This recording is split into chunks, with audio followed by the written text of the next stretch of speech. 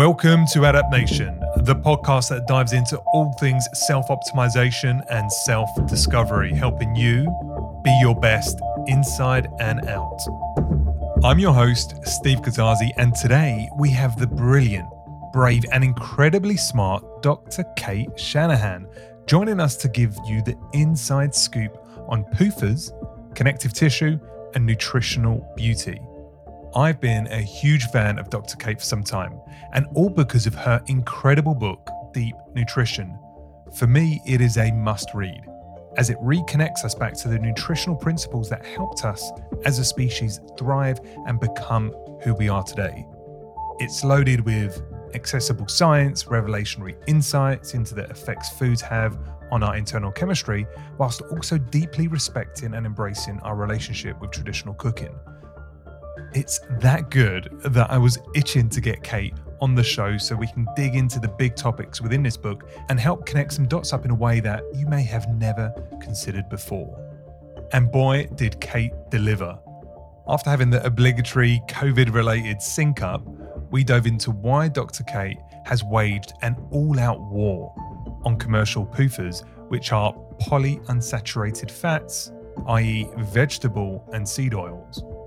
If you're not familiar with the reasons why there's a strong push away from seed oils in the health and wellness space, you'll be brought nicely up to speed in this deep dive. Then we get into another big topic of Kate's, the need to nourish your body with saturated fats and collagen. In particular, we dive into the role of connective tissue in our bodies and why it's important to nourish these tissues in particular. We then segue into the controversial but fascinating subject of how nutrition can have an effect on beauty, especially in the mother's womb. That lastly teases up for a really interesting and important discussion regarding maternal and baby nutrition and how a malnourished mother can have a number of undesirable effects on a child's development. All in an awesome and highly practical discussion with a brilliant woman. And as always, you can check out the full show notes of this episode by clicking the link within the description of this episode. And if this discussion resonates with you, please help others find our show by leaving a 5-star rating or review in your podcast app and tagging us in a screenshot, whether it be on Instagram, Facebook, or Twitter. Lastly, if you want to take your personal growth to the next level, check out our Be Your Best Self-Optimization Journey, an online self-improvement program like no other, letting you into the human code and helping realize your full potential and be your best. You can find more details and podcast listener discounts in the episode notes. Enough already, let's go with this one. We have the brilliant Dr. Kate Shanahan talking about why you should quit vegetable oils and the nutrition beauty connection. Adapt Nation. Alrighty, today I am super excited and psyched to have this conversation. I'm a true fanboy of this guest today who knocked me sideways with her seminal book, Deep Nutrition. Now, this book introduced me to ideas in nature and physiology that makes just so much sense, but I had never heard them before, and definitely not in such a convincing and accessible way. So a little bit about our guest before I'll give you the name. She is a board-certified US family physician who has specialized in deeply understanding the effects of nutrition on our metabolic health and physicality. She comes to life when given the chance to educate at scale. So whether it be in organizations, to the public, or even elite sports teams. And to that effect, she's built nutritional programs for the likes of the LA Lakers and other NBA teams, which is super interesting, all with the focus on optimal performance. She has helped countless people directly or indirectly reverse diet-driven conditions such as obesity, diabetes, chronic fatigue, autoimmune conditions, and many more conditions. And she's waged a war against polyunsaturated fats and the processed food industry, leading the way for industry reform. And of course, an internationally recognized nutritional author with some incredible books to her name. Who do we have on the show? Well, you have heard me bang on about this lady enough already in prior shows. It's the amazing force for good, the courageous and insanely bright Dr. Kate Shanahan. Welcome, Kate.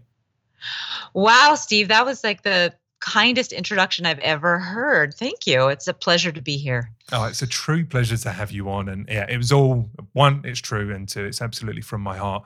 So I want to know, like, how are you getting on these days? It's been a crazy couple of months. How are you settling into this lockdown situation we find ourselves in?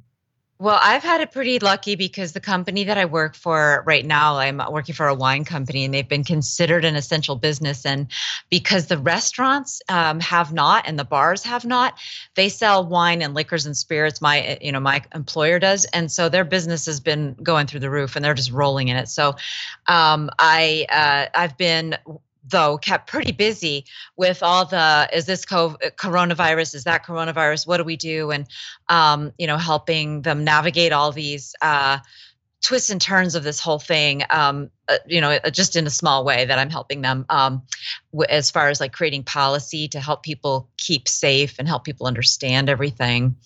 It was very kind of at the beginning, kind of almost, I have to say, like disappointing to hear that the government was so willing in this country to just like sacrifice business for the sake of theoretically helping a few intensive care units not become overcrowded. I mean, that's kind of the way I look at it. And the reason I say that it's disappointing that they're so willing to sacrifice business, it's not because I don't think lives are, important and, we should be able to save as many lives as we possibly could. But if we really were interested in saving lives, we would have had a completely different nutritional approach for the past 70 years. And this, leaks over into the bane of my existence, which is the seed oils and how they are actually making this coronavirus pandemic much more terrifying and much more frightening. And had we the courage to make the business decisions to do something other than force feed these to the world, we wouldn't be here and we wouldn't have had to flatten a curve. It wouldn't have been such a big peak. We could have handled it all. I think, what you're preaching to the converted. I try not to make COVID-19 the center of my business, but it's hard not to, right? Quite frankly, when that's all that people want to hear, consume, and think about. So yes, I have been speaking about this, and yes, we've got people that have been on and are coming on to talk exclusively around the political response, the social response, the lack of nutritional response, and of course the significant lockdown measures across various countries, including the one I'm in, the UK. I think it's complicated, right? It's clearly political. It's the safest political decision to make, which is, if in doubt, lockdown, right? I mean, because at least you won't be considered callous and barbarian. But I totally agree. The cost to lives as a result of the decisions we are making now, I think, is significant and profound in livelihood, mental health, general physical health, and the fact that we've absolutely ignored the significance of nutrition. If we only had the courage to, call out that we've been guiding our people wrongly nutritionally over the last 60 years and over the next or last 8 weeks, direct them in a more healthy way, this lockdown could have been can have had a profound effect on people's robustness and immune health, but we haven't done that. In actual fact, I think we've gone backwards in terms of immune health with all the fear and scaremongering. So I'm completely on the same page. I mean, did you want to key off anything else I've just said there before we kind of maybe get into your intro? Yes, because the thing. Thank you for asking. The thing that makes so many doubt that there really is a metabolic contribution here, without getting into the science of how inflammation is actually what's killing people. It's the body's. It's not the virus itself. It's the body's overwhelmingly uncoordinated inflammatory response that goes out of control and makes people very, very ill and kills them ultimately with the ARDS and the other things that are happening like cytokine storm. But so what happens is that confuses folks and makes them turn away from the idea that there really is a serious metabolic issue, is these pictures of people who are normal weight and looking pretty fit, who've been very seriously ill. And so they're saying, well, how can there be a metabolic problem? This person is obviously healthy. And that's where vegetable oils come in, because the underlying condition that obesity, diabetes, hypertension, and all these other problems that we're saying are underlying conditions, the one thing they all have in common is that people have bodies full of vegetable oils. And you don't have to be overweight to have an overly inflammatory body burden of vegetable oils in your body fat. And that's the subject of, I talk about that a lot on my website, and what the vegetable oils are. And it's the subject of my latest book, actually, The Fat Burn Fix. And I go into a lot of detail there about how these seed oils build up in your body fat over time. And even if you don't gain weight, they obliterate your metabolism in terms of your ability to control inflammation. So we see a lot of normal weight people with all kinds of inflammatory diseases. And in Deep Nutrition, my husband and I, when we wrote this, we actually originally started writing it back in 2004. We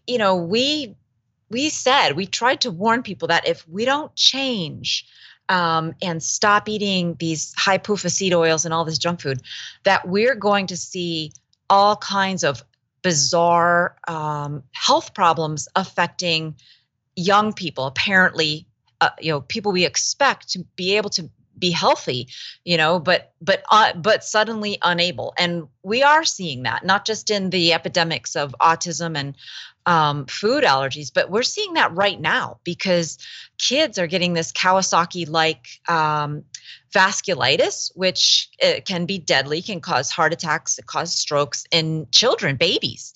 And that is a direct result of the vegetable oil in their baby fat and their body fat, even though they are babies and they don't have obvious like diabetes or any obvious underlying condition. It's just our failure to recognize the real underlying condition being body fat full of vegetable oil. I think you make such a great point. We have a doctor over here called Dr. Aseem Malhotra. I don't know if you're familiar with him. He's a cardiologist in the UK. Big fan. You're aware? Yeah. Oh, fantastic. Cool. So, for the audience, he's kind of his claim to notoriety over the last 15 years has been lobbying this intergovernment policy and, speaking with the likes of Jamie Oliver and really just having been a voice for reason that obesity and more in particular metabolic syndrome is at the root cause of much of our issues here in the UK. And we need to address that through nutrition. So I love his work. I love what he stands for, but only today, actually, Kate, he's got recognized by a couple of the big newspapers for being invited by our chief medical officer, who is within government, within our current government, to go and speak to him about helping understand the links between obesity and COVID-19 and understanding the way in which policy could be reformatted to support the right dietary choices to get a hold of this obesity epidemic, because he actually called out Boris Johnson, who's our prime minister, a couple of weeks ago and said, you got COVID-19 because you're over fat, which was quite a bold move, but has got some attention. So I think you're completely on the right page. And you have teed us up to talk about vegetable oils, which I think, other than the people that listen to this show and a few other kind of nutritional geeky shows, probably don't understand what you're talking about. So let's get into that. But before we do, I have not given you an opportunity to kind of give us a bit of background as to who you are and how you found yourself at this place in your life, specializing in diet-driven disease. So maybe you can give us a bit of a backdrop before we then kind of plunge deep into the PUFAs. Sure. I had my own health challenges, which didn't have anything to do with weight loss. It actually had to do with immune system health. So this topic is very near and dear to my heart. And I actually had a serious viral infection in my knee that was making it impossible for me to walk and exercise for several years, and nothing helped. I had surgery and all kinds of consultations with different specialties, and nothing helped. And it wasn't until I got my diet right, by dumping out every single idea I had learned about diet in medical school, and going back to traditional foods, that I regained my health and my ability to walk. And so that was kind of the topic of my first book, Deep Nutrition, that my husband and I wrote together, which when it was re-released, thanks to a nice book deal we got because I had been working with the Lakers, it got re-released in 2017. And a man who is my current boss read it and changed his family's diet, and it changed their lives because their lives were being disrupted by asthma. His 2-year-old daughter had such serious asthma that they actually had to sell their house and build one closer to the hospital because they were spending so much time just sitting in Orlando traffic, freaking out with their daughter not being able to, struggling to breathe basically in the back seat. So, but when my boss, Charlie Bales, he got the vegetable oils out of their diet. They've made a bunch of changes already and had some improvements, but getting the vegetable oils out of their family's diet was kind of like the magic last straw that really made a huge difference. And so he actually brought me down here to somehow evoke change in his whole company. So we're working on that. Like, that's my job here, is to get people basically off of vegetable oils. And that's quite a Herculean effort because there's not a lot else in the grocery store at this point in time. And so it's very tough to navigate, especially when you're talking about people who don't have a lot of time to cook from scratch. And most of the restaurants are trying to force feed us these high PUFA seed oils like soy and canola and corn oil. So, right. So vegetable oils, I think you're up against this constant narrative, or at least understanding the status quo that vegetable oils, it's in the name, it's got vegetables. Vegetables, it is good for you. And margarine and stuff like that replaced butter, that's good for you. Help us rewind the tape a little bit and understand, one, how we got to the point that vegetable oils are better for you than having saturated fat, and then maybe explain why we've got it wrong. So as I go through the story a little bit in Deep Nutrition, but there's even more to the story. It starts with a man named Ancel Keys, and he was actually a physiologist, an oceanographer specializing in eels, who worked in the 30s and 40s with the U.S. government. So he kind of made a name for himself. He actually created the K ration, which was the military's solution to feeding our military overseas during World War II, in Europe. So we had to send ready-to-eat meals over the ocean and feed our army that way. And so he basically went to a grocery store and just picked a bunch of things off the shelves that he thought would last, a couple months without refrigeration. So it was like tinned meat and a candy bar and cigarettes, and chewing gum and, a couple cookies. And so fast forward, he was an egomaniac. I mean, his friends describe him that way, as a bully. And he insinuated himself into the American Heart Association and influenced the American Heart Association's way of thinking about diet, but also about financing themselves. And he had a huge relationship, obviously, from his massive work in using processed food basically to feed an army. So he had a huge relationship with processed food and huge conflict of interest in terms of what he wanted to promote. And he actually was doing the research to try and understand what was the cause of heart attacks. And really, I should put air quotes around research, because he was really looking for ways to spin what the data that he was collecting into a mechanism by which the American Heart Association could have an income stream from industries like Procter and Gamble, who were selling vegetable oils, hydrogenated and unhydrogenated. And so the American Heart Association, at its roots, is a conflicted organization that is basically in the fake news business, and has been since around World War II. So they, fund research like that of Ansel Keys, which is totally biased by folks like Ansel Keys wanting to continue to be able to get industry funding from places like Procter and Gamble and, big ag.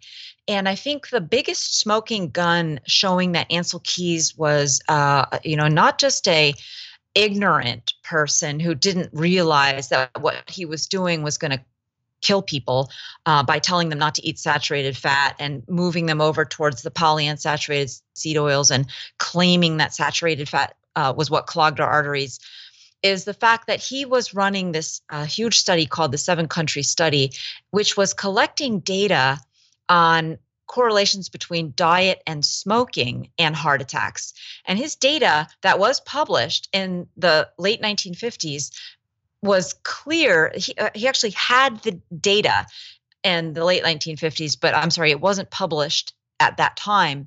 But it was clear that cigarette smoking was what correlated with heart attacks. It was, at that point in time, most people were eating a fairly traditional high saturated fat, low polyunsaturated fat diet. So what correlated the most wasn't the amount of fat, like he was trying to say, or the saturated fat, like he was trying to say. It was cigarette smoking, hands down. I mean, it makes sense, right? We know cigarette smoking causes heart attack deaths. And there were tons of people who got hooked on cigarettes after World War II because they came for free in their K rations. So meanwhile, he has this data showing a clear correlation.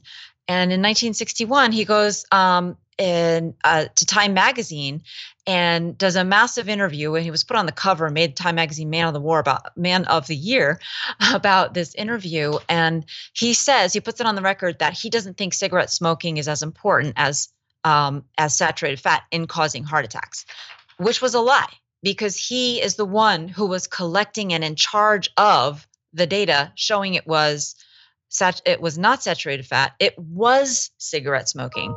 So he was going against the data that he was being paid to collect. It was really a brilliant scheme. I mean, he was making money out of a hand and foot out of every direction. He was being paid to do this research that he was basically covering up, that the cause of the cause of heart attacks was cigarettes, and falsely blaming it on saturated fat. So he framed saturated fat and, as a byproduct, cholesterol, later became more focused on cholesterol. He framed those naturally occurring molecules for the sins committed by cigarettes at that time, and then basically slid vegetable oils in under the radar because of all that fear mongering around saturated fat and cholesterol.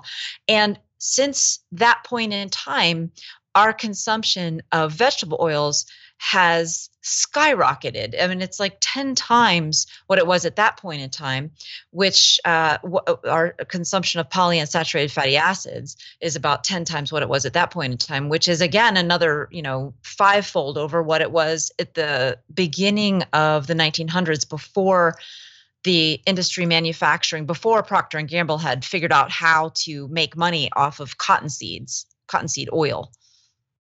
And I hear often, Kate, that as we replace or demonize animal-based products, we're forced to replace them with junk food. And that really has been the trend we've seen over the last 60 to 70 years. If you take butter off the table, we put margarine on the table. If we take meat off the table, we give you fake meat, we give you tofu, we give you soy-based products with many, many ingredients. I'm guessing this was the start then, right? This kind of demonization of saturated fat really demonized in one fell swoop animal-based products. And in its replacement, we had to lean in on vegetable-based alternatives. And vegetable oils are those alternatives, but they're not vegetables in the truest sense. Do you want to help us understand what vegetable oils are? You've mentioned a couple of them, but what's their origin? I mean, it's not just squeezed out of broccoli, right? There's a process which is pretty sinister in its own right. Yeah, they actually come from seed. So a more accurate term is seed oils, but the ingredients often list vegetable oil. So they don't specify which seed it came from. So the seeds that they come from, I call them the hateful eight. So there's soy, sunflower, safflower, corn, canola, cottonseed. That's 6 of them. So there's 3 C's, 3 S's there. And then there's 2 more, grapeseed and rice bran. Those last 2 are mostly in restaurants, at least in America. But those hateful eight, and I have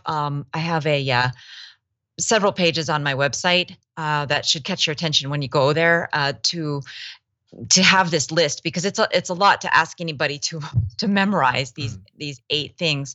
But if you once you start looking for them on labels, you're going to find them.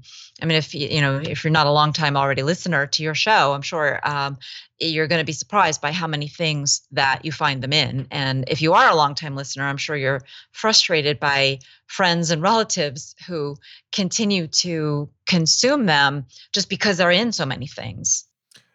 And here's the thing: if people listening to this now, they think, okay, how often do I cook with vegetable oil or seed oils like sunflower oil, what have you? And I think, okay, well, if I'm going to make some roast potatoes, maybe if I'm going to make some chips, maybe if I'm going to put something in the oven, I just put a splash of oil there. Maybe if I kind of fry some stuff, I might use a bit. But hey, you know what? I've got this bottle; it lasts forever. I don't use a lot, so this can't be a big problem. I'm not eating a lot of vegetable oils. What do you say to that? Because I know that they kind of sneak in, don't they, through the back door, through many of the foods that we eat. Oh, yes, they do. Yes. So the average person, according to the statistics on consumption, who's eating what in America, the average person gets 80% of all their fat calories from one of these 8 seed oils or vegetable oils. That's 80% of all their fat calories, and only 20% come from any kind of animal fat, whether it's dairy fat or, bacon and pig fat, sausage, that kind of stuff, animal products, or whole food based fats like avocado and coconut. So 80% is coming from these seed oils if you're not purposefully going out of your way to avoid them. So yes, indeed, they do sneak in, and they're in foods that people consider healthy, like, the energy bars and salad dressing, and they certainly sneak their way into restaurant food. So not just the fast foods. A lot of people are surprised when they start asking that some of their favorite restaurants are not using olive oil, but are using one of these seed oils. And if you're a fan of pizza or Italian and you've been struggling with heartburn after frequenting your favorite joints, you probably are not so much having the problem because of the tomato sauce, but because of the combination, actually, when the acid and the polyunsaturated fats in the seed oils combine, it kind of activates the damaging, the ability of them to damage your stomach lining, basically. So you get the damaging polyunsaturated fatty acids worming their way deeper into your stomach lining thanks to this kind of carrier wave of the acid in the tomato sauce. And they actually can start damaging your stomach lining and causing inflammation in your stomach and causing heartburn, that doctors, because they don't know about how seed oils actually promote inflammation, will say, okay, well, you just have to stay away from tomatoes. But that's not what you have to stay away from. If you could probably go to a better restaurant or make your own pizza with olive oil. And I would bet money that at least 80% of the people who think they have to avoid tomatoes and pasta sauce and all that don't. They just have to avoid the seed oils. Wow. Okay. And when it comes to seed oils, are they pervasive in industrial food manufacture? So if we think about anything that's in a packet, not your vegetables in a packet, but generally everything that's processed, multiple ingredients that we know is made in factory, why are they not using butter or beef dripping or olive oil? Is it because of our fear of fats and saturated fat in particular, or is it something else? It's because those products are more expensive, Hmm. and at least in this country, there's rules that you can't have butter necessarily if you want to have like a shelf stable product. Like if you put butter as an ingredient or any kind of animal fat as an ingredient, it has to be refrigerated, unless you go through a whole bunch of hoops.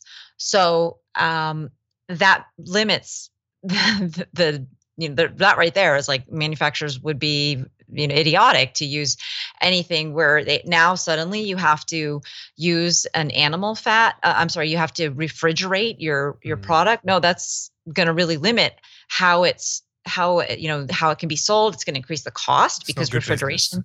Yeah, it's just a ridiculous business decision. So Right. so because we want to have so many like ready to eat open a sack kind of foods, then they're going to use these seed oils. And now you could still say, well, why not use olive oil or avocado oil or coconut oil? Well, because in this country, and probably also true in the UK, our climate is such that we don't grow very much of that stuff. What Mm. we do grow is plenty of soy, corn, and canola, and then the other rest of the hateful eight. Um, because they are kind of colder climate plants, Mm. right? Coconut is a tropical plant. Avocados, you also tropical plant. And for olive oil, you have to be in a Mediterranean climate. So there's only a tiny portion of the United States where we can grow any olive oil. So we're force feeding people these things because it's what we produce, it's what we grow, it's what there is to eat, basically. It sounds like you can't do processed food without seed oils, not in a commercially viable way. Right. And they also have the added benefit to the manufacturer of having antifungal properties because they're basically anti-life, right? They act as a preservative. They polymerize when you use them, for example, to keep your dried blueberries a little bit, from molding a little bit longer on the shelf. You just coat them in soy oil or some kind of vegetable oil, and it retards the growth of fungus because it's not useful for a lot of life forms. These polyunsaturated fatty acids are unstable and they do polymerize or break down, so they form like a nice almost shellac on the Mhm. dehydrated fruits that you buy them on. And they don't like get in the way of the flavor that much, so it still tastes like blueberry even though it's blueberry coated in a very thin layer of shellac, which is not shouldn't be something that we eat. Yeah, you talk about flavor there, Kate. I mean, we have loads of butter in this house, and we cook all our, roast potatoes in beef dripping, and the flavor is just like immense, incredible. Like whenever you use one of those two products, I know if you used any seed oil, I mean, it's bland. There's nothing to it, right? There's nothing to it. So really, what you're tasting is the cooking and the product itself, but not necessarily the seed oil coating. Whereas you do taste that if you use beef dripping as a means of heating and cooking your potatoes. But so that's the thing on the taste. I mean, there is no comparison. But talk to me a little bit about the process of manufacturing these PUFAs, because my understanding is, getting oil out of seeds ain't straightforward. I definitely couldn't do that myself without some industrial process. What's going on there? How do we make that happen? So it does involve massive industrial processes. There's like 40 production steps to make corn oil, for example. And the reason for that is simple. Like if you have a kernel of corn, it's about 1% fat. And if you want to make oil out of that, it's a very inefficient process. So you can make it more efficient with heat, pressure, and solvents. So you have to add all three of those above. And when you do that, so solvents like hexane, these aren't healthy foods. So the solvents then later have to be refined out, right? So you've extracted some of this oil. And because, though, unfortunately, of the heat and the pressure, you've distorted some of the molecules of these fatty acids, and you've turned them from being natural shapes that exist in nature to completely unnatural shapes. And so every bottle of corn oil and canola oil is contaminated. They do their best to kind of refine that away. But every bottle of corn oil and canola oil is still contaminated with small amounts of highly toxic fatty acids. And also, the refining strips away the minerals and the antioxidants, right? So corn isn't toxic, but and the corn oil, when it's in the corn, isn't toxic either because it's stabilized. Even though it's an unstable fatty acid, the PUFAs are still PUFAs. It's stabilized by all the antioxidants and the corn intact food that the seed is. And when you take all that away, you strip it out during the processing. Now, when you cook with it again, so now it's already been slightly damaged to get into the bottle. And now when you cook with it again, you get even more of these polymerization and oxidation reactions that create toxic compounds. And so when you go to a restaurant that's been frying in these things, deep frying for hours and hours at high temperatures, and you measure what's in there, you get all kinds of weird toxic breakdown products. So the worst of the worst is the deep fried stuff in the restaurants.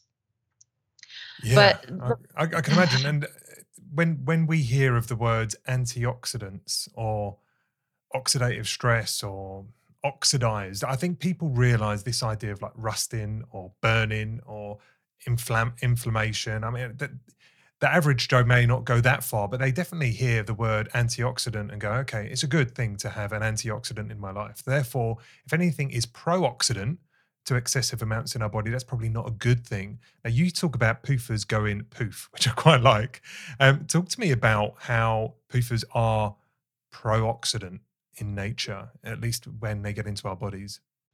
So it has to do with their chemistry. So we call them PUFAs, stands for polyunsaturated fatty acid.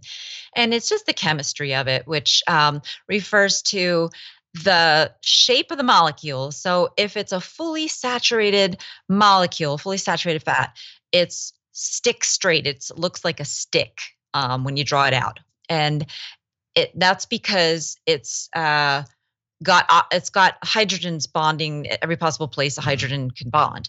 When we have an unsaturated fatty acid, there's been a hydrogen removed, at least one hydrogen removed from somewhere.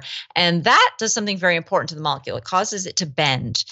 And when you have one bend, then you have an oil that's a little bit more liquid. So like when we go from butter, which is solid and very high in saturated fat, to olive oil, which is very high in monounsaturated fat, we have a liquid. But that liquid will still coagulate if you put it in the fridge. So if you've got a good quality olive oil, you put it in the fridge, you start to see solid things forming in there, little chunks. But when you have polyunsaturated fatty acids, which is two or more spaces where the hydrogen has been removed, it's kind of like now you have these hydrogens keep it stiff and keep it's kind of like having seats at a long table, right? And if you have an empty seat at the table, you've got a space for something to come in. And what comes in the case of oxidation is oxygen. You have oxygen reacting with the molecule. And when it turns out that when there are two empty spaces on the same fatty acid, that just is it's like a magnet for oxygen to come in and start reacting with the molecule. And it actually breaks it up. It breaks it apart. And you get these things called free radicals. And free radicals are very dangerous. They're dangerous like the same way that radiation is dangerous because they're high energy particles that damage other molecules. So what all that chemistry is to kind of describing very much like a polymerization reaction. Like if you've ever coated wood with a protective polyurethane and you've seen how it goes from sticky to hard, that's actually what's happening in your body when vegetable oils are damaging your tissues. there's little segments of your cells that are actually hardening and now are non-functional. So all of that, as you might imagine, is disruptive to the cell's ability to do its job, and it's very inflammation promoting.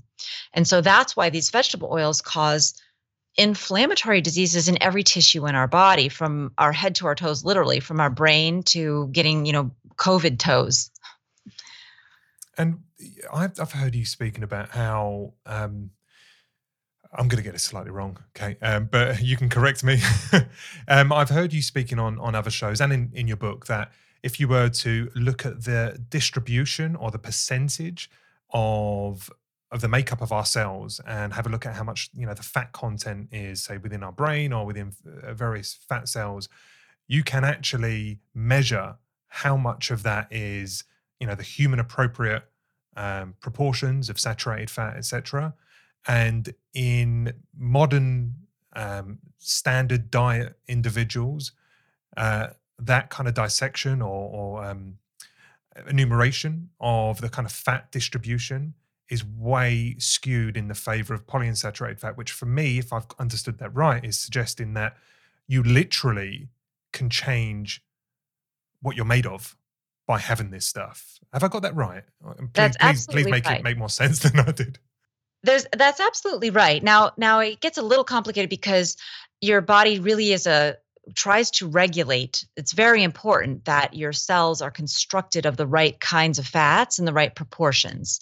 And your cells do their absolute best to regulate that and to make it be where it's just somewhere like between 2% and maybe 5% in your average cell membrane that is made out of these polyunsaturated fatty acids that we do need in our diet. We do need some in our diet, but when we get too much, that's when we run into trouble. So many, many cells in our body are able to maintain that proper balance, but where the cells that get in the most trouble are our fat cells, because when we eat all these seed oils, we eat them, in quantities beyond where other cells in our body want these polyunsaturated fatty acids. So where they end up is in our body fat. They have to end up, so we can't just get rid of them. We can't just flush them out of our system. So our body fat becomes built out of them. And in the Fat Burn Fix, I talk about how having over the years an increasing concentration of these seed oil derived polyunsaturated fatty acids, PUFAs, causes dysfunction in your body fat and actually leads to insulin resistance and leads to hunger and ultimately, leads to obesity in a lot of people, but certainly leads to all the complications of insulin resistance, which includes diabetes and everything related to diabetes.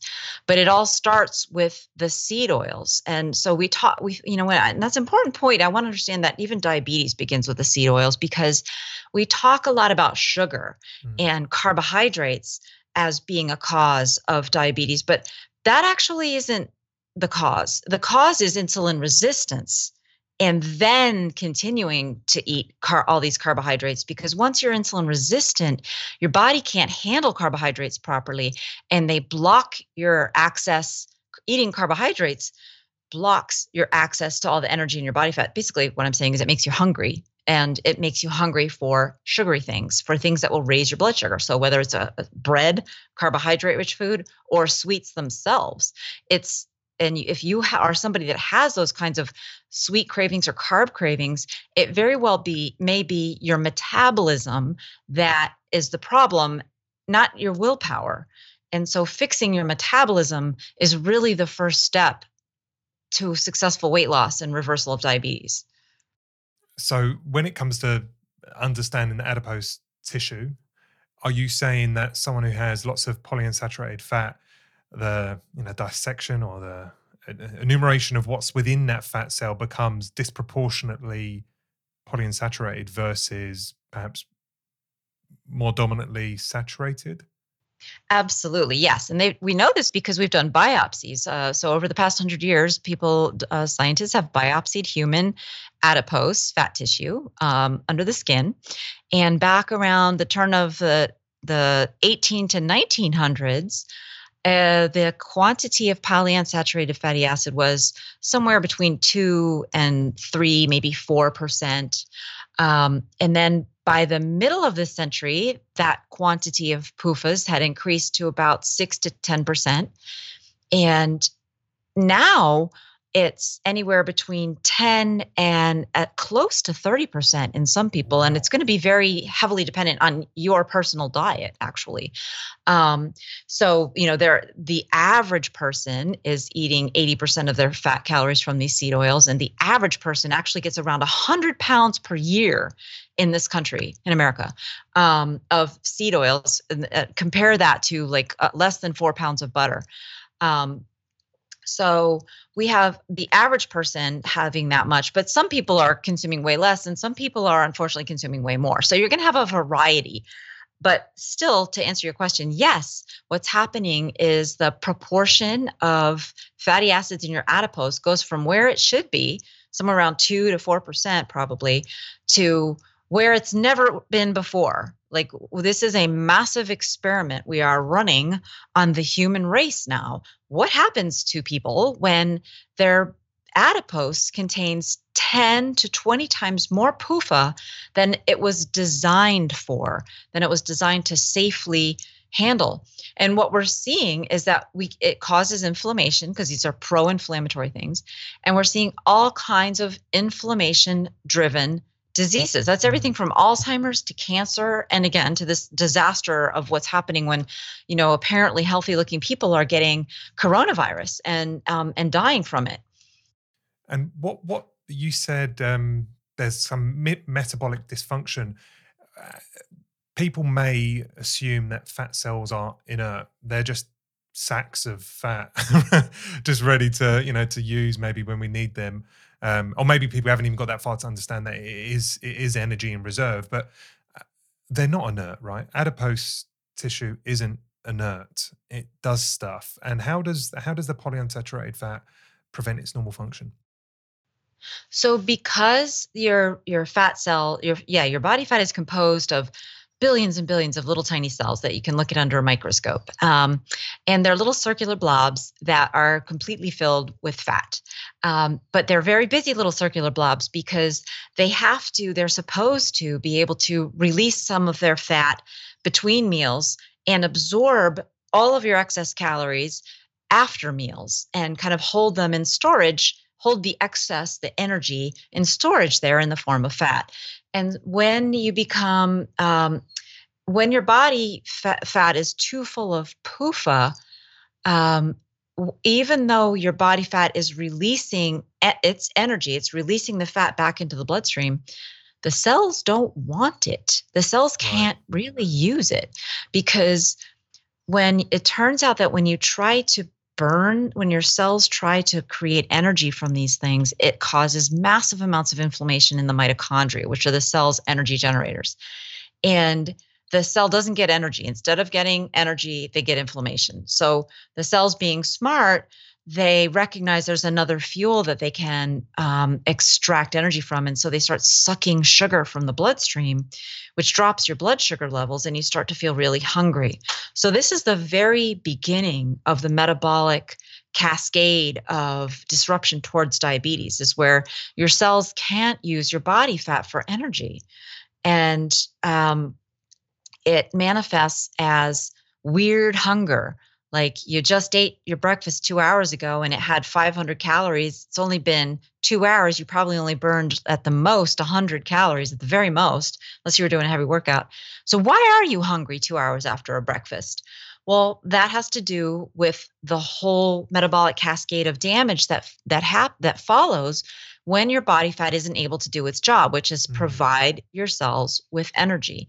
And so that's what I talk about in the Fat Burn Fix, is how do you go from from too much PUFA in your body fat to insulin resistance to prediabetes and diabetes? Because that's an important process to understand, because it turns out that depending where you are personally right now in that process, you may not have a lot of luck with for example, a keto diet, because you actually may be so metabolically damaged that you need to have a little bit of carbohydrates, certain kinds of carbohydrates. You may not be able to do intermittent fasting. So I felt that it was important enough for people to understand what all those PUFAs in their body fat have done to them. Where are they in the stage of progression from metabolic health to the ultimate metabolic disease, which is type 2 diabetes? That's pretty profound, Kate. As you were talking, I'm kind of, the analogy that was kind of spinning around in my mind is that we've got these fat cells that normally have petrol in them, but we've been loading up diesel. And when we need that energy, our body's going, but we don't want diesel, we want petrol.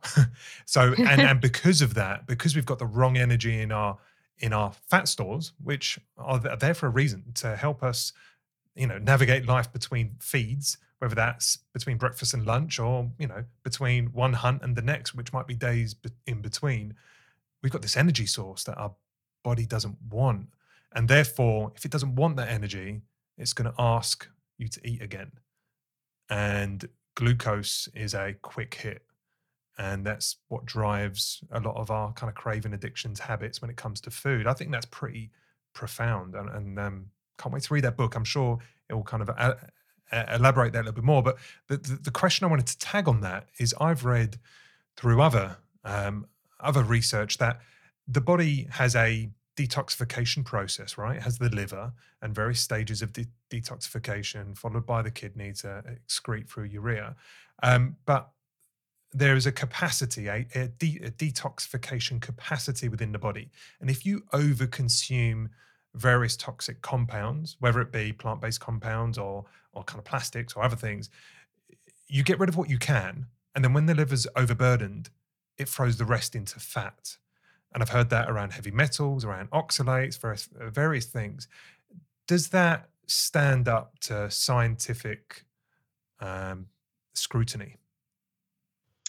Yes, it definitely, if you are stressing your liver and at the same time relying on your liver to be able to get rid of toxins like lead and mercury, then it's not going to work as well. Absolutely. And then those toxins, in high enough concentration, can become pro-inflammatory. Absolutely. And I'm glad that you brought up the concept of detoxification, because your detoxification mechanisms are almost completely disabled by a body fat full of PUFAs, because it's constantly, your body fat is constantly being released, between meals. Or if you're insulin resistant, your body fat becomes actually incontinent, and you are leaking fatty acids into your bloodstream on a continuous basis. And that actually sets you really up for arteriovascular disease. But it also is constantly flooding your liver with these pro-inflammatory PUFAs, and you have no hope of efficiently eradicating any other toxin. Your liver is just not efficient. It's not working properly. And you're not going to be able to make all the important compounds that the liver manufactures in order for the rest of your body to fight inflammation with antioxidants and antioxidant enzymes and cofactors and so on. So it's, if you're worried about heavy metals, what I'm saying is, if you're worried about heavy metals, if you've been exposed to all that and you want to detox, you absolutely need to get these seed oils out of your body. And I guess you need to be careful around how you detox, right? Because I know whether you sign up to the science of oxalates, for example, oxalate poisoning or other forms of toxic accumulation in your body, the idea of removing that food from your diet and or going on a diet to then leverage your fat cells. If your fat cells are containing things that your body doesn't really want, now you can get flooded with additional toxins, right? As your body starts to release and excrete the stuff that has been stored because it couldn't be detoxified at a quick enough clip. At least that's my understanding. Is it, as a result, in your book, your latest book, do you talk about how to elegantly or safely start to remove the burden of PUFAs that may be accumulated within your fat cells? Absolutely. Yes. That's a key thing. And that's very simple, but the concept is so simple. It's, you just stop eating them and then you start eating the healthy fats instead. But the way that you do that has to be, if you're more seriously metabolically damaged, like if your body fat is so full of PUFAs that you can't burn it very efficiently at all, then you need to balance your meals with just the right amount of the right kinds of fats and the right kind of carbohydrates to make it to your next meal, so you don't get hungry and need to snack and fall off your diet eventually. So that part is very important. And getting back to the question of oxalates and do you need to cut out certain things from your diet? If you haven't had kidney stones or gout, so oxalates cause kidney stones, they may play a role in causing uric acid stones as well. Uric acid is another thing that can build up in your body, so it causes gout. If you haven't had those conditions, then I don't think there's any reason to worry about uric acid or oxalates.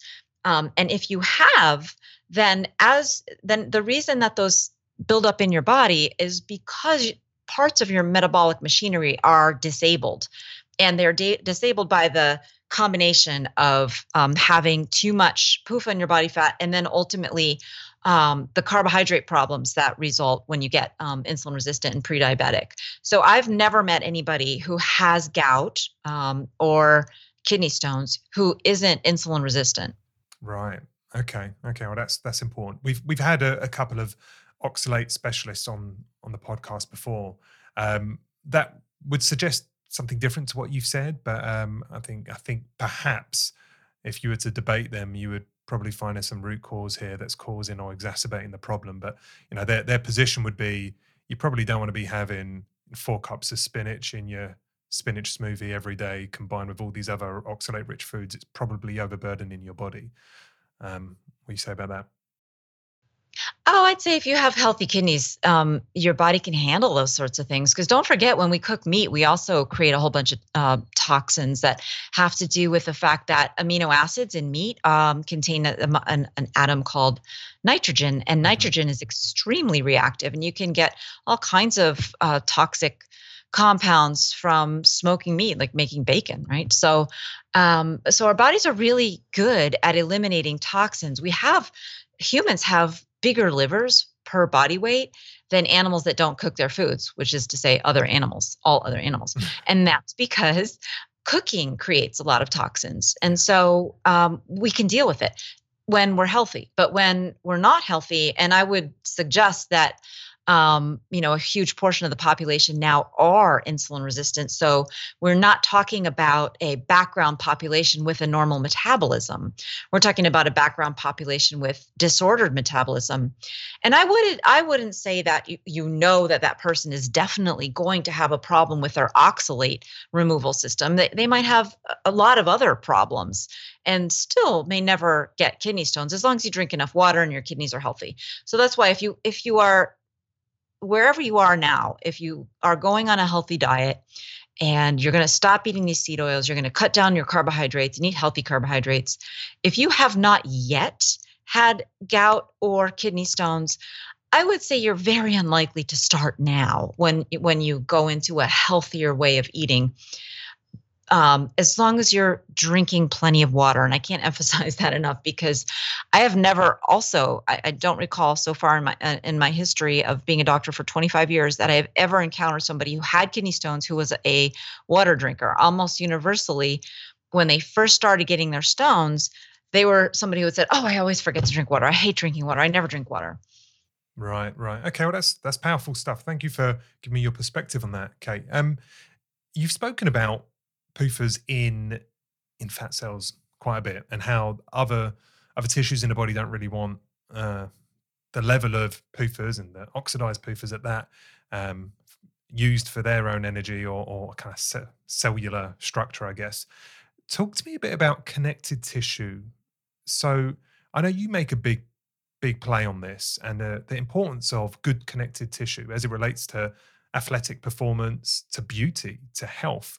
And are PUFAs at play at perhaps degrading our connected tissue, or is it the absence of saturated fat and collagen, which is the root cause behind knee issues, joint issues, pain when we play sports or generally in life? I mean, maybe you can kind of double click in this whole old piece of connective tissue, and if PUFAs play a part?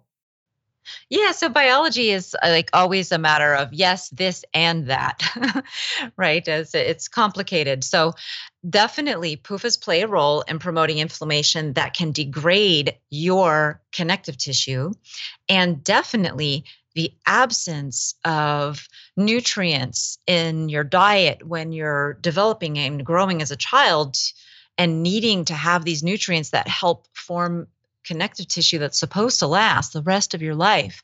If you don't have enough of those nutrients, that also plays a role in setting you up for connective tissue disorders like arthritis and chronic joint pain, and even just cellulitis, like I'm sorry, not cellulitis, cellulite, the lumpy fat that we get.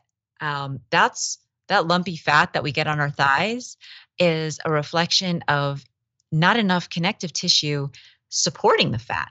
And so it's supposed to be like fat is supposed to be like baby fat, like all nice and smooth, and you can pinch it and it just stays smooth. It doesn't get that cottage cheese lumpy look. But now even babies have that cottage cheese lumpy look because possibly some epigenetic, some generational problems happening, but also many babies growing up without proper nutrition in the breast milk, and instead getting formula, which is loaded with polyunsaturated fatty acids and definitely pro-inflammatory and definitely damaging to the ability of that child to develop normal, healthy connective tissue. Okay. And when we talk about connective tissue, why is it so important? What's the deal here? What's it doing? The connective tissue is what holds us together. So it holds our bones together. It holds our muscles onto our bones. It makes the tendons and the ligaments. It also is the elastic material that supports our skin and our arteries and enables our heart to stretch and our heart valves to snap back over millions of beats throughout our lifetime. So connective tissue is super important, and in fact, it's so important that the half-life, meaning like the durability of a connective tissue of a species, is correlated to its lifespan. So that humans are supposed to have a half-life of our connective tissue of 75 years, meaning by the time you're 75, half your connective tissue is probably gone or not functional. It's all like sprung, like little rubber bands.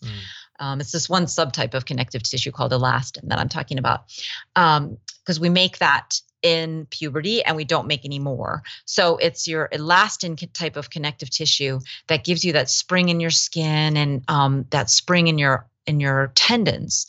And that's so important that it determines how you age, really. I mean, if you want to see somebody who's going to be a happy 100-year-old, you are looking at somebody who has fantastically healthy connective tissue. And if you're looking at somebody who's already got like recurring joint problems, like in their teens, and I've unfortunately run across so many young girl soccer players who just get recurring knee pains and they can't continue playing their sport. That's because if you look at their tendons and their kneecaps and compare it even just to their parents, it's all thinner and smaller, and it's just less robust. And so that is so important to your ability to age gracefully and to athletic performance that, we see. That's why we see actually so many of these collagen supplement companies popping up all over the place, because if there's anything that you can do to support the health of your connective tissue, it's going to be consuming like collagen and glycosaminoglycans and all the stuff that is in bone broth. Actually, if you make just a good old-fashioned chicken soup, that's actually the best for keeping your connective tissue healthy. And at the very least, it's going to help your skin, your hair, and your nails look better. So this connective tissue, is it a combination of being burdened or abused by our diet, or is it deficiency in our diet that causes connective tissue to become quote unquote unhealthy? It's definitely both.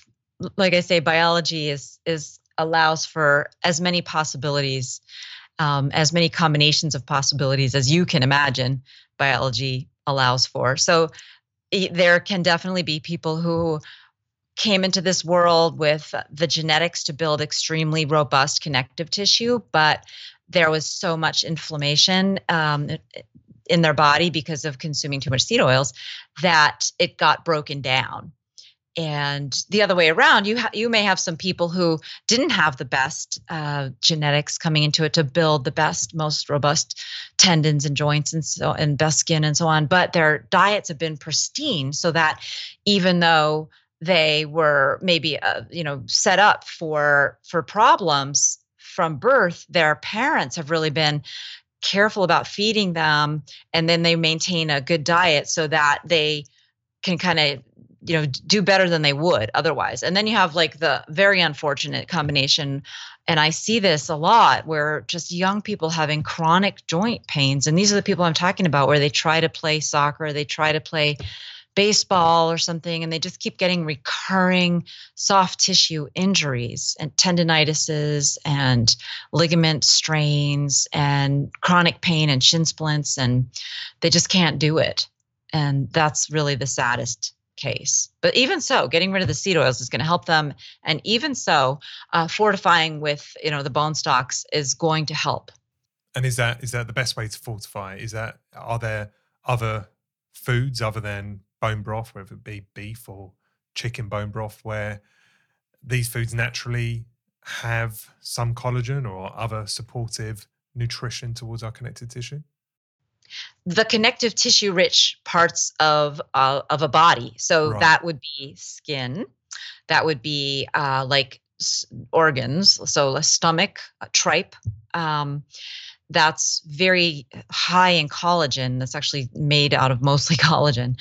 And beef tendon. So like if you are a fan of pho, which is a Vietnamese soup or Korean soup, depending who you ask. Yeah.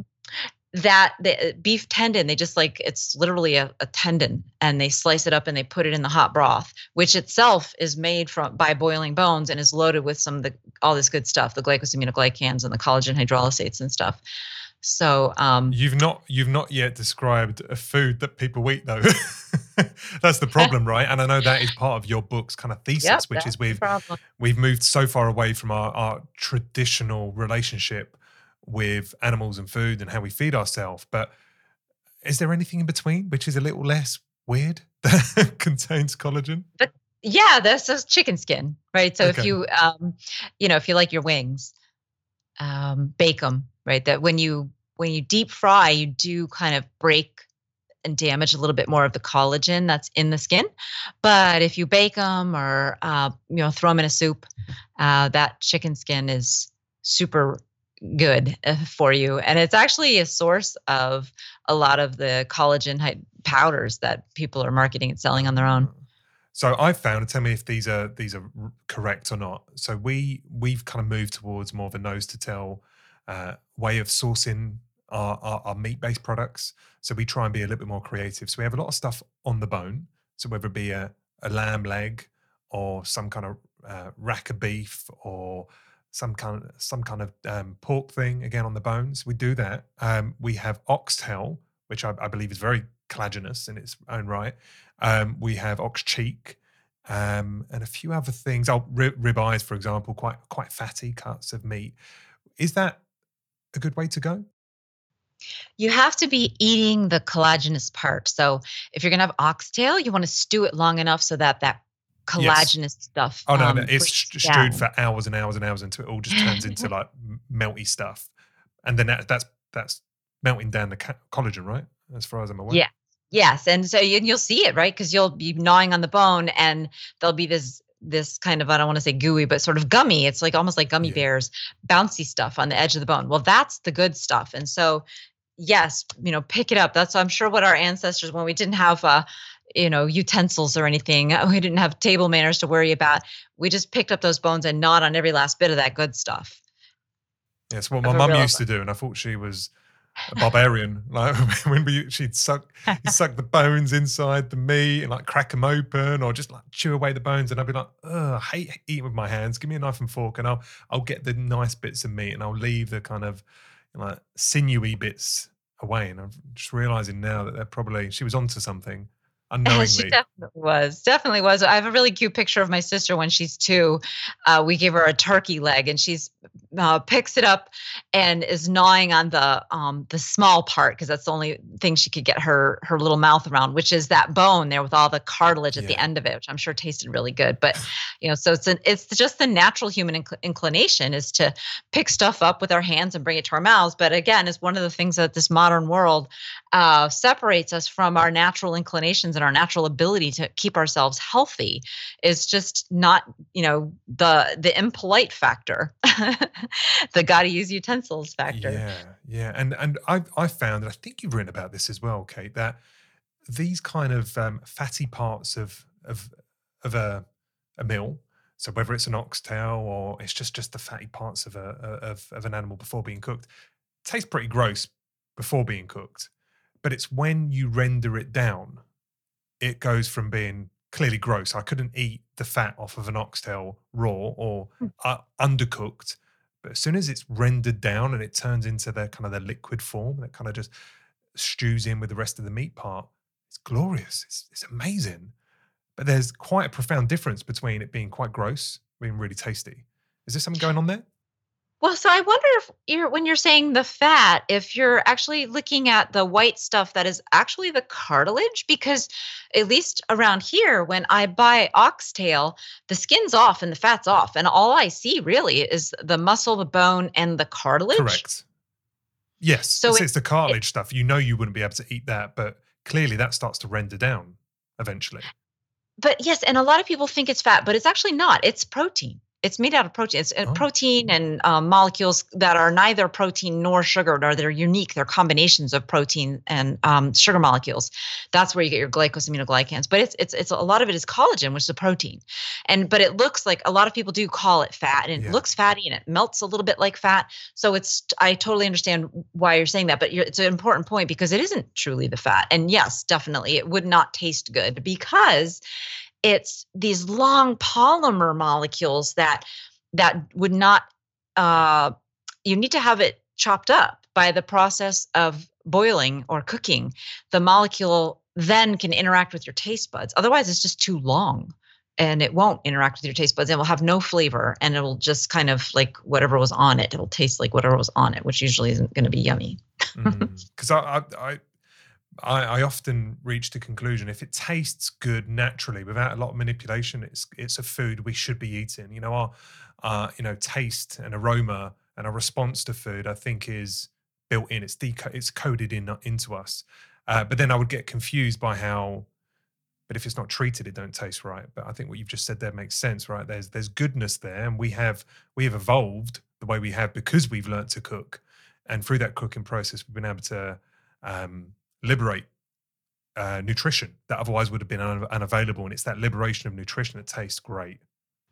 Yes. And we've been cooking for so long that we now depend on that. We don't have the ability to break these things down the way dogs and cats do. And they can just, and sharks, right?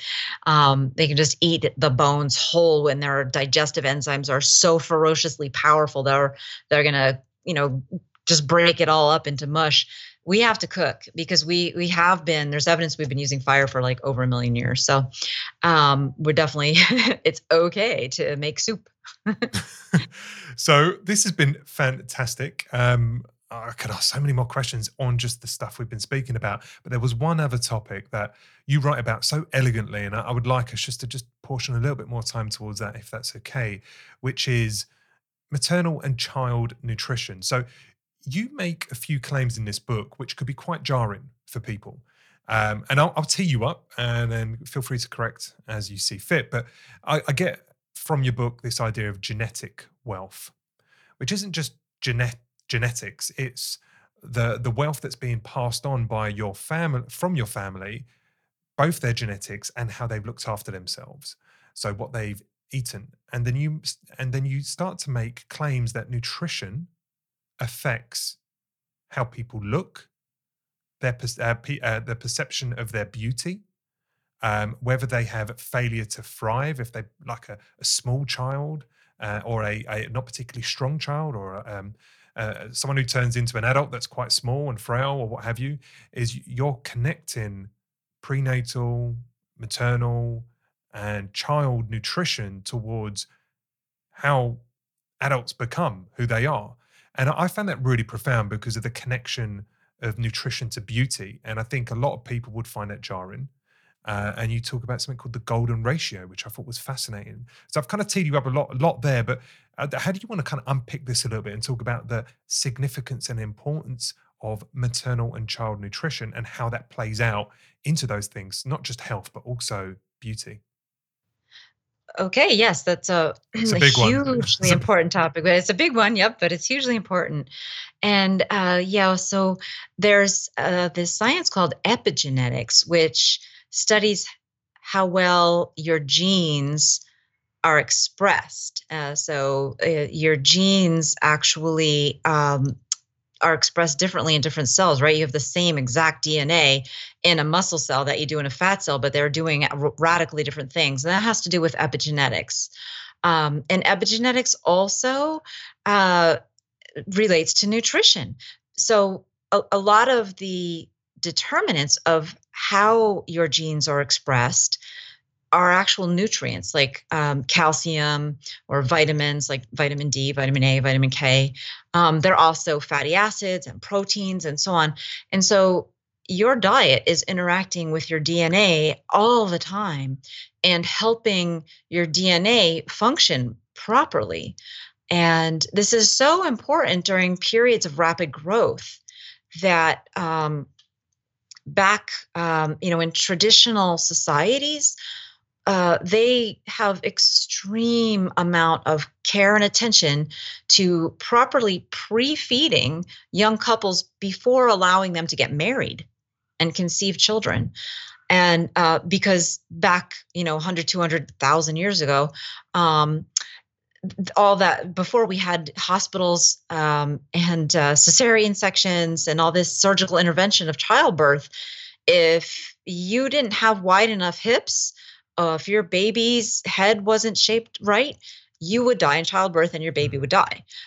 So it was very important. It was much more important for people to pay, their lives depended on proper nourishment because as it's widely known, but not always widely talked about, that we humans kind of live sort of on the edge of head size versus pelvic width in terms of childbirth. And that's why our children are so dependent for such a long period, because they are almost essentially born premature while their heads are still small enough to make it out of the pelvis. There's been this race between the brain size and the need to walk upright, which narrows our hips and makes the birth canal more narrow. So the way nature solved this problem was our babies are born very, very dependent, which is fine because we love them so much that we take fantastic care of them.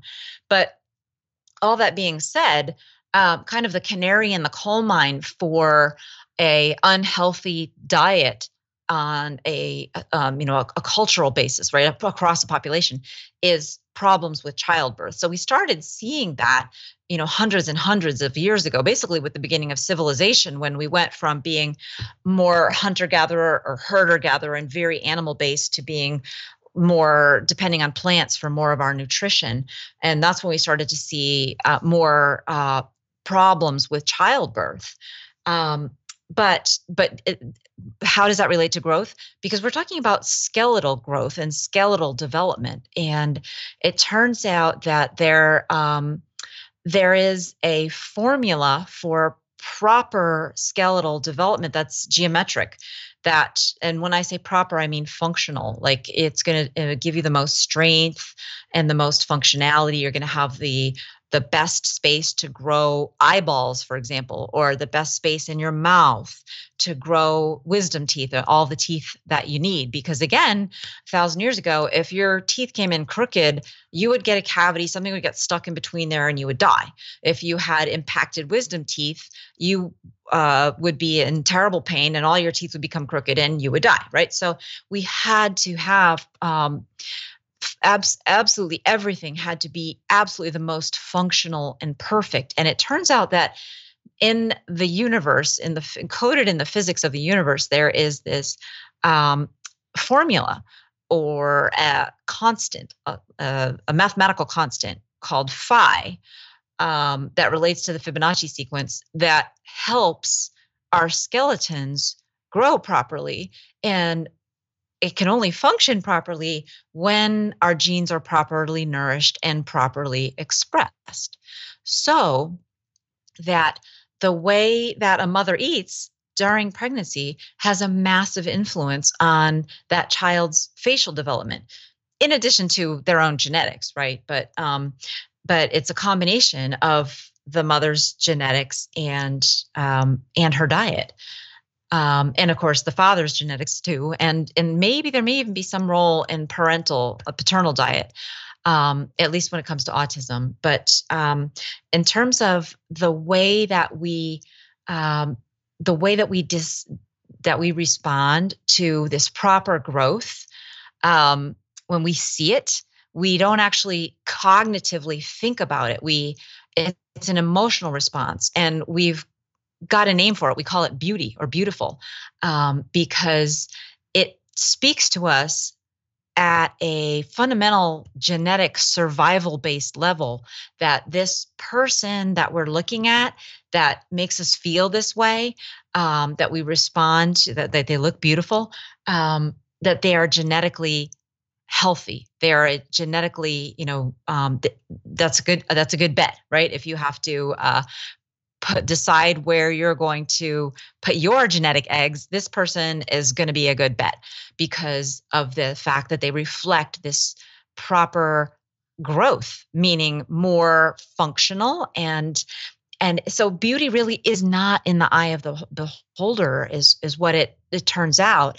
I mean, to some extent, there are cultural preferences about, maybe the colors, coloration, and but for the most part, it's a universal constant, and it's the same mathematical formula for a beautiful face. It's the same formula whether we're talking, no matter what race we're talking about. So I thought that research was fascinating, and it comes from a oral maxillofacial surgeon who was looking for a solution to how to reposition people with severe injuries from car accidents and gunshot wounds, how to reposition all these, pieces of bone in a way that would be most functional. So it's not something that it's something that's still controversial, but it shouldn't be, because it's really undeniable, and every other animal follows the same principle. Like if you look at penguins, right? Like they all have exactly the same geometry, right? They look so identical. It's hard to distinguish them from each other. We think only penguins can do it somehow. And people are supposed to all have very, very similar geometry to our faces. So that there really, isn't supposed to be folks like me needing glasses, right? That's not because of a defect of genetics necessarily. It's because of a defect of nutrition somewhere in my development that didn't enable my skeleton to develop in accordance with this geometric mathematical constant. I find that absolutely fascinating. But when you allow yourself to really absorb it, it makes so much sense. It makes so much sense that beauty is an expression of an ability to thrive, to procreate, to survive, and to do good. And that is our means of determining or understanding good partnerships. That makes sense. And I've heard many people describe that beauty is really an expression of health. But I guess the counters to or the challenges to what you're saying, and I know I'm sure you have robust responses, would be, well, you can find healthy people, you can find beautiful people that clearly aren't particularly healthy. How do you respond to that? I guess that's part, let's disconnect developmental nutrition with adult nutrition. I mean, is that part of it? Yeah, absolutely. I mean, you can take something that could have been healthy and feed it poorly enough so that it now develops a disease or doesn't grow properly or something. So that is absolutely possible. And I should put a little disclaimer onto this whole conversation about it. Doesn't mean that if you're not beautiful, you're not worthy as a human being and you don't have, value. I'm not placing a value on it other than the structural strength that it imparts to our bones and the functionality that enables our teeth to be straight and our eyes to grow properly so that we don't need glasses. Um, but yes, it's about functionality. Beauty is an expression yeah, of functionality. Is what you're saying at the kind of the deepest level that we don't really understand and isn't part of our society or part of our kind of measurement today. But deep down, we're looking to see, are you functionally a good fit as a partner? absolutely. And then, so when we're talking about can you take good genes and how can you have somebody with good genes ever being unhealthy? Well, that's about the epigenetics and the expression of the DNA. So, like in a more familiar example might be you might have a seed from a plant that's a perfectly healthy seed, but you stick that plant in a place where it's getting not enough light and you don't water it or you give it the wrong kind of soil. It's not going to look very healthy or robust as it grows. It's not going to be as healthy. So there's a lot of ways to destroy something, but there are, once you have built, it's harder to destroy than to create, right? So if you don't come into the world with the perfect DNA, like I certainly didn't, and then you on top of that don't have the best nutrition, well, then yes, you are more likely to need glasses. And you're also more likely to have chronic allergies and other chronic little nuisance problems like migraines or maybe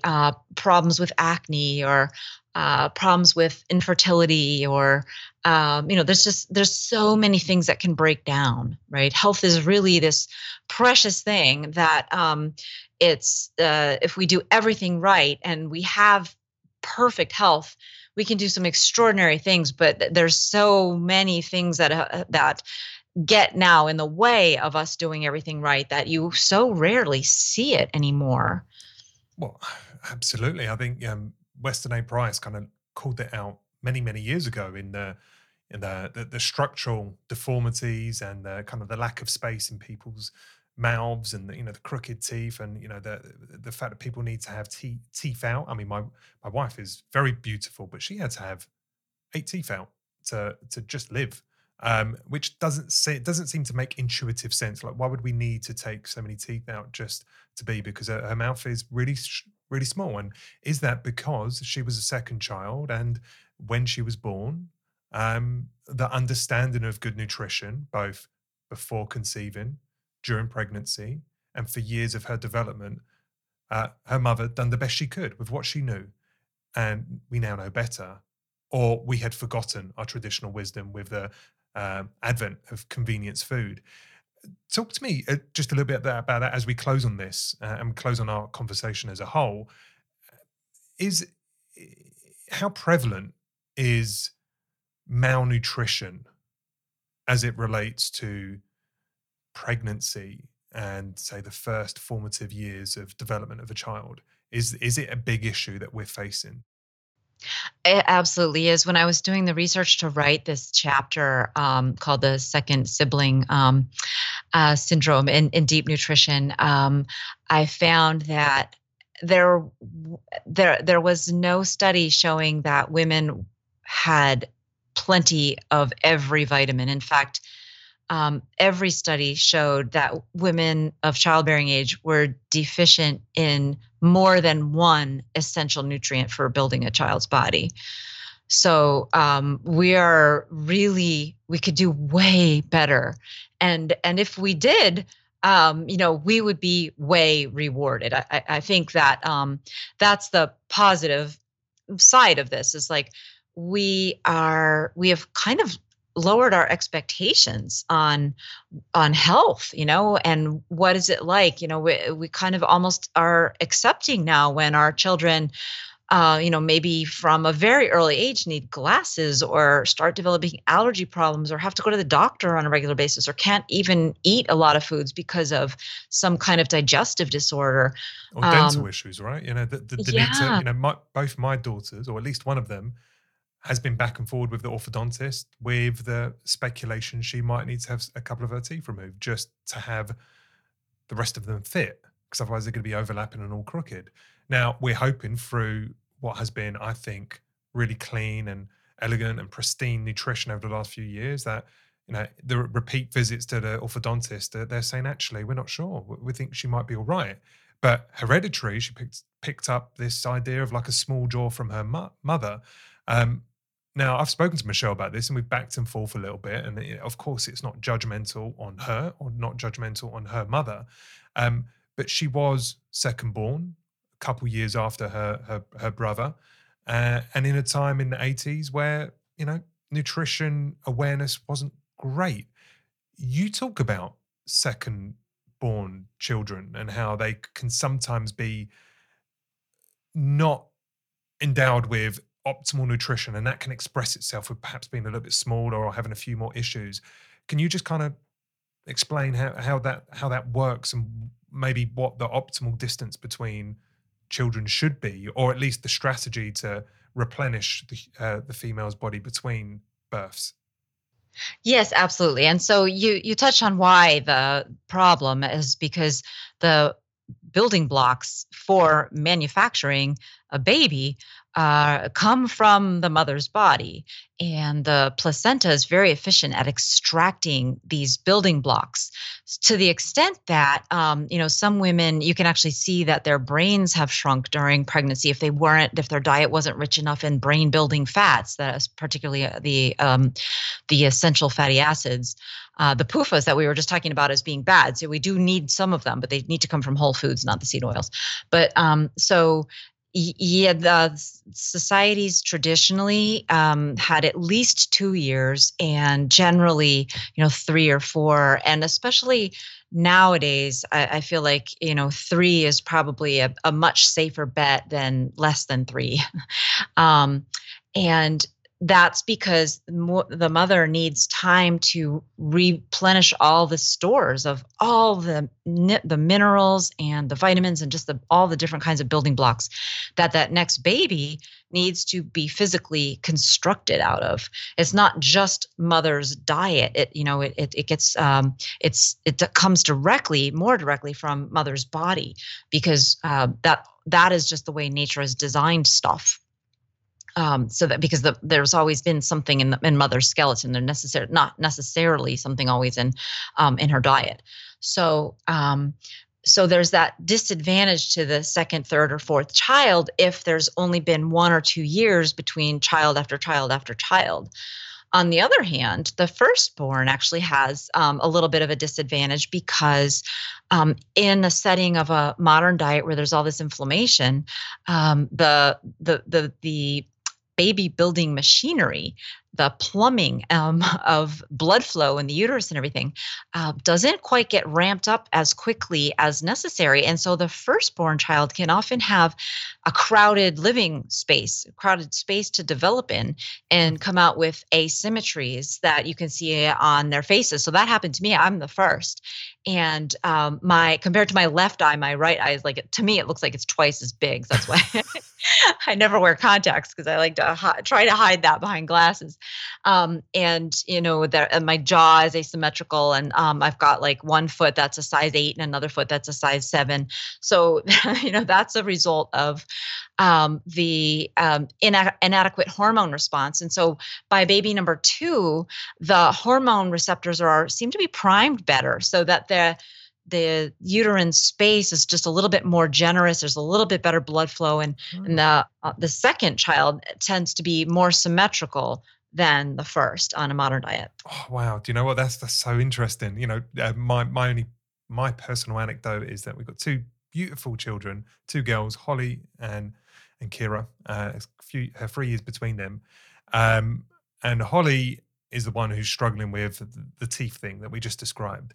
Other than that, she's robust. She's robust, relatively tall, healthy, academically spot on, and she just seems to have been enamored with, good genes, is how people would describe it. Whereas Yay. second child, Kira, she doesn't suffer with the teeth thing. She's beautiful in absolutely in her own way. Obviously, we can't call it. They're both beautiful, but she's very petite, very, very small.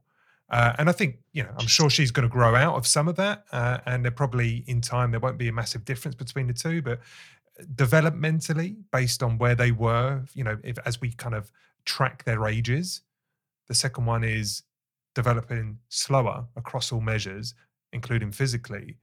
And that's quite interesting because, what my wife done the best she could. She didn't smoke. She didn't drink. She ate the foods that she thought what she should have. But in retrospect, we would do things differently now. And in retrospect, between the two births, there wasn't really a forceful and deliberate replenishment of her body. She was just continuing to eat a very carb-dominant diet with very, very little red meat. It just was our MO. So I kind of reflect back on it and go, there's some truth in what you're saying, which isn't just theoretical. Right, right. And of course it's on average, right? So it's not like 100% rule. It's just, biology always tries to adapt, and sometimes it finds ways to adapt. And maybe even just that fact that she is smaller is somehow hormones causing like less rapid growth because the body was sensing, well, there's just not enough of the raw materials here. So we're just going to try to do our best, but build it in a, as perfectly as we can with just a little bit less of everything. And so there's so many ways that the body adapts, but so that it's not like it's a hard and fast 100% of the time rule, but it is on average seems to be what seems to be like the predominant pattern that I've noticed. I love that. But of course, it is theoretical. Thank you. Yeah, exactly. I understand it is theoretical.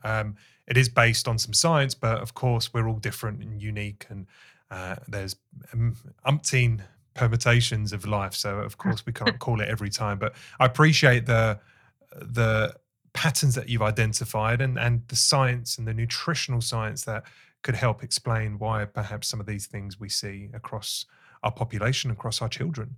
This has been absolutely fantastic. We covered everything I would have expected. I hope everyone loves this. Of course, there's a lot of detail around the what to do after hearing all of this. And I know Deep Nutrition, your book, covers both all of this knowledge in deeper detail, but also gives you the framework of a good diet, a traditionally consistent, wholesome diet. So we won't go into that, but is there any other kind of closing remarks that you want to make in regards to, the what and the how for people?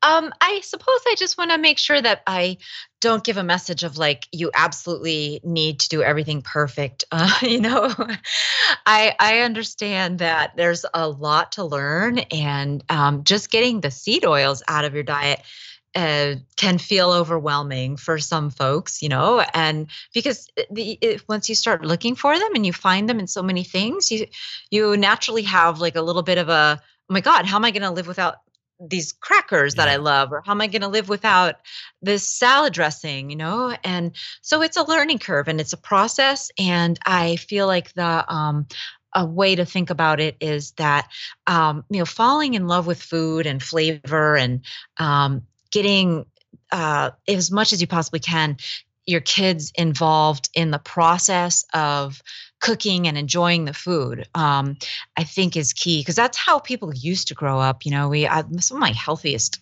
friends and patients are people who say that they grew up cooking. And it was, especially when it was a traditional way of cooking.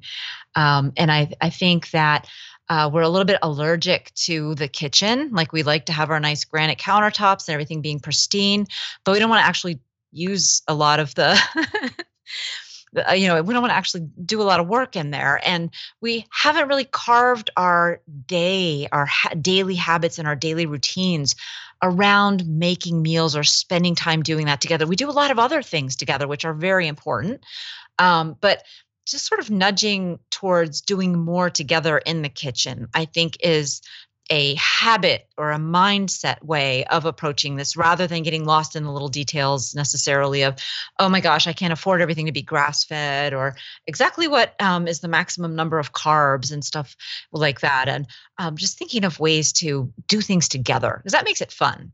I think that's beautiful. It makes perfect sense. And I can agree with you that if you are trying to avoid seed oils, the 8 that you've just described, by trying to adapt your current diet that might be predominantly within the middle aisles of a supermarket, I think you're going to struggle. For you to try and find swaps that don't have these oils, I think is going to become so complicated that you'll just pass on this notion and say, forget about it. But there needs to be a kind of mental shift to say, really, I have to go on a journey of relearning food and relearning the art and the process and the love of cooking. Because when you get to the point of enjoying scratch cooking again and taking away that kind of the benefits that came from convenience food, which is all the stuff in the middle of the aisle, then this now becomes simple because you don't need any of those seed oils. You won't naturally, be magnetized to them in your cooking. You will use butter and beef dripping and things like that.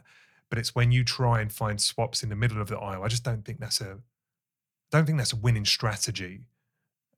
I agree. And you're also going to find that when you do, swap out these seed oils for more flavorful fats, things are going to taste better.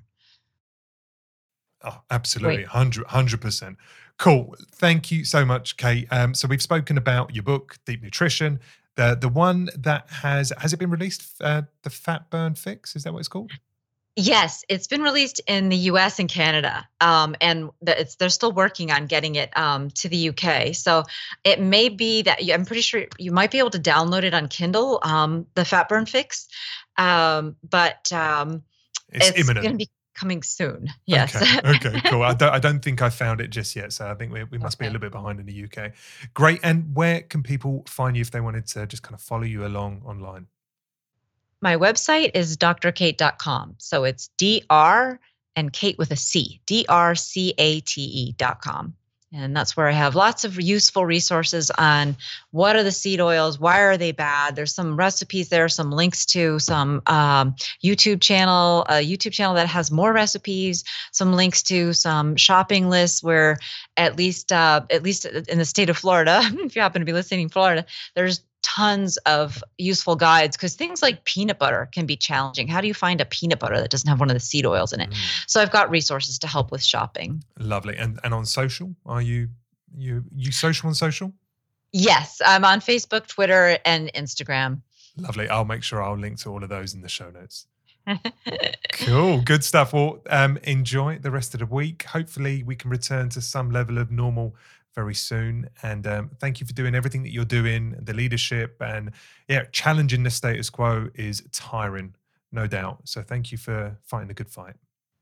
Well, thank you, Steve, for the opportunity to talk about it with you. It's been a lot of fun.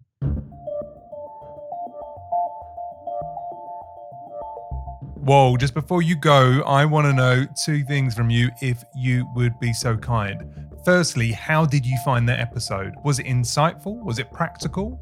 Has it got you thinking about things differently? If so, do us a huge favor, please, and write us up a quick review in your podcast app, whether it be on Apple or Google, Spotify, Stitcher, or any other podcast platform. And secondly, have you checked out the Be Your Best journey yet? If you haven't, that's cool, but go to adaptnation.io or click the link within the show notes and just take a look around. See how we put together the messaging as to the value of this online course and program. And if you've got any thoughts, I'd love to hear them. And if you're interested about it, then hey, there's no time like the present. Get involved. It's 100 days of personal growth and self-development. I am sure you're going to get a lot of value from it. Anyway, until next time, I'll let you crack on and be your best.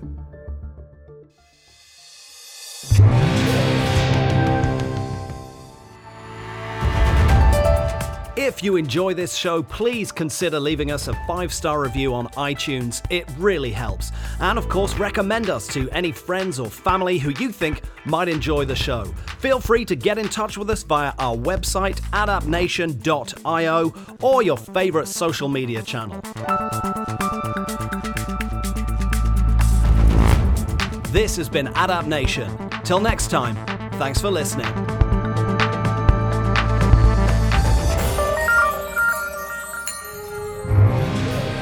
Adapt Nation.